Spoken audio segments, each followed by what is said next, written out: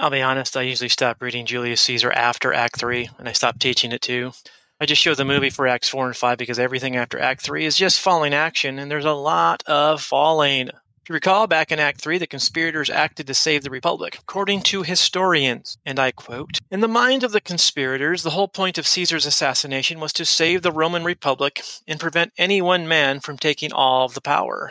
However, things didn't go the way they planned. As Caesar's body lay lifeless in the theater of Pompey, his murderers fled. Just a few days later, Caesar's corpse was carried to the Roman Forum, where a massive funeral took place that was attended by grieving Roman citizens still in disbelief over the death of their beloved idol. There, Mark Antony, Caesar's friend, gave a speech that enraged a fire in the hearts of the Roman people.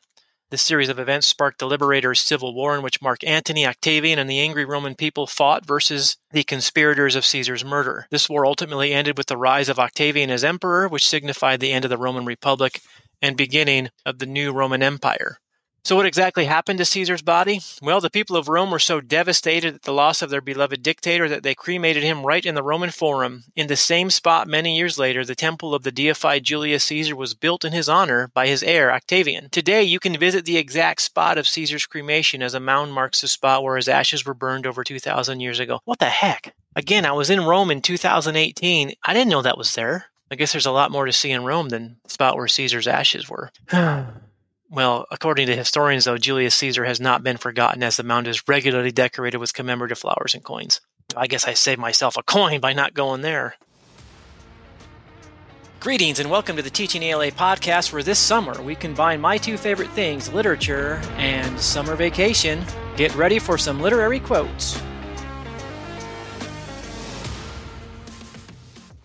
Despite the anticlimax of Act 4, it does contain one of the greatest examples of smack talk in all of literature. As Antony and Octavius divide the spoils of rebellion, the innocent Octavius asks about the third member of the triumvirate, Lepidus. Antony replies, let's go back to start with Octavius says about Lepidus, and I quote, "He's a tried and valiant soldier," and Antony's response is, "So is my horse." Octavius, "And for that I do appoint him store of provender."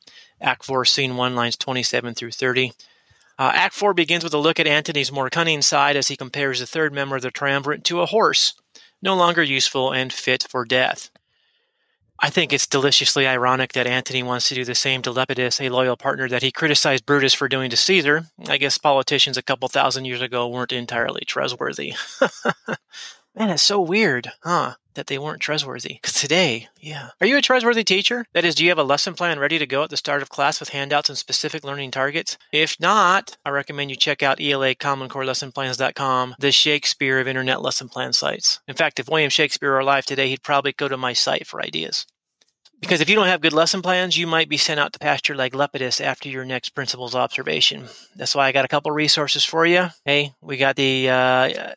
I'm tired of going over this. I went over the last 5 episodes, but in case you missed those, I've created a course specifically designed for ELA teachers. And even if you're not an ELA teacher, it's very entertaining because I'm in it. I've also put together a collection of Julius Caesar lesson plans over at ELA Common Core Lessonplans.com. And you're probably not teaching Julius Caesar in August. Maybe you are. But if not, don't worry. There's other great lesson plans there as well.